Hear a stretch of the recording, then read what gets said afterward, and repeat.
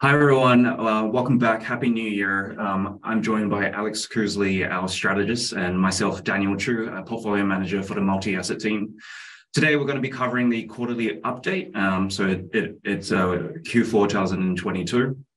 Give you an update on what's happened, a market outlook for 2023, and talk about performance as well as positioning. So let's start with Alex.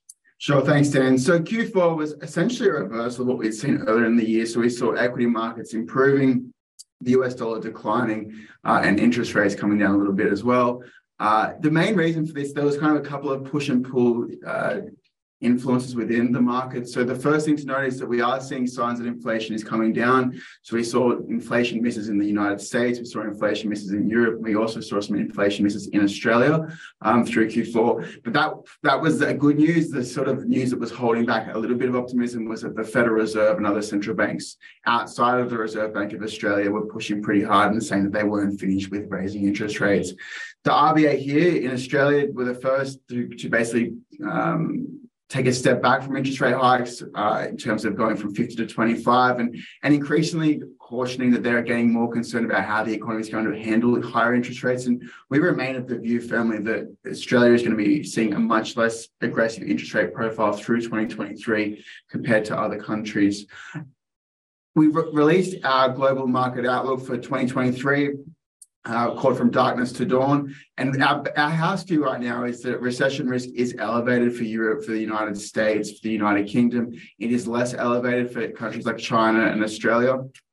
But what we think is that the first 6 months is going to be quite volatile. And then as we get through the first half of the year and going to the second half of the year, we're going to be entering the territory in which central banks start to cut interest rates in the face of that recession. And that should be generally a better environment for equity markets and for risk assets in general. And so in the first half is going to be a volatile period. And then the second half is starting to shape up a little bit nicer. Yeah.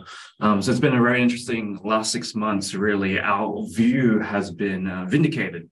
It's about sticking to strategic asset allocation, sticking with the positions that we believe in. So that's equities and credit over the long term, but also conscious of the volatility that has transpired and what we expect going forward.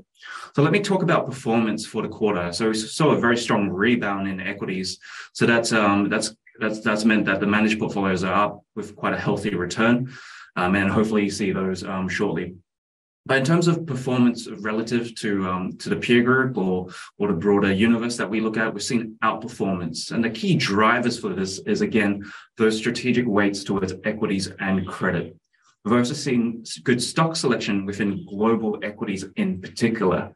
Our managers have been finding opportunities during this turmoil to really outperform, and managers such as Numeric, J.O. Hamber, they've done very well. Where we have been underweight has been in the large cap tech sector, especially in US equities, and those have seen headwinds as well.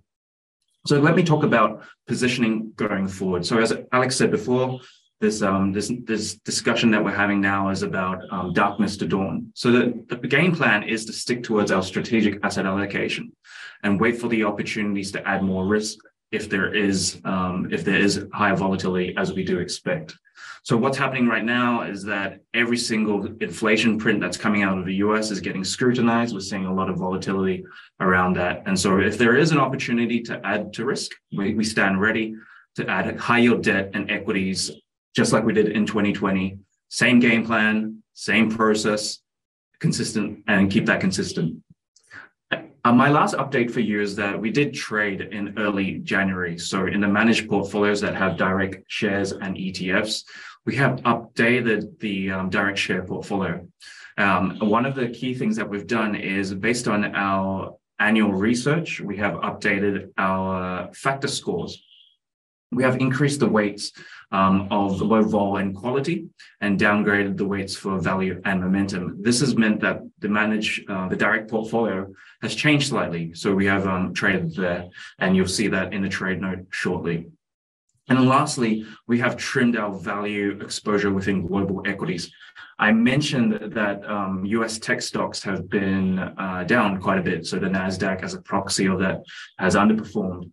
What we think is that the value factor will continue to do well, but the magnitude of outperformance and the pace of outperformance will probably slow down. And so we have trimmed it there. So in summary, updated the direct share portfolio, trimmed the value factor, not massive changes per se, but in asset allocation space, just waiting patiently for that opportunity to add risk. But if we do see a rally in the short term, we will benefit from the strategic overweight to equities and credit. So thank you very much, and look forward to talking to you more.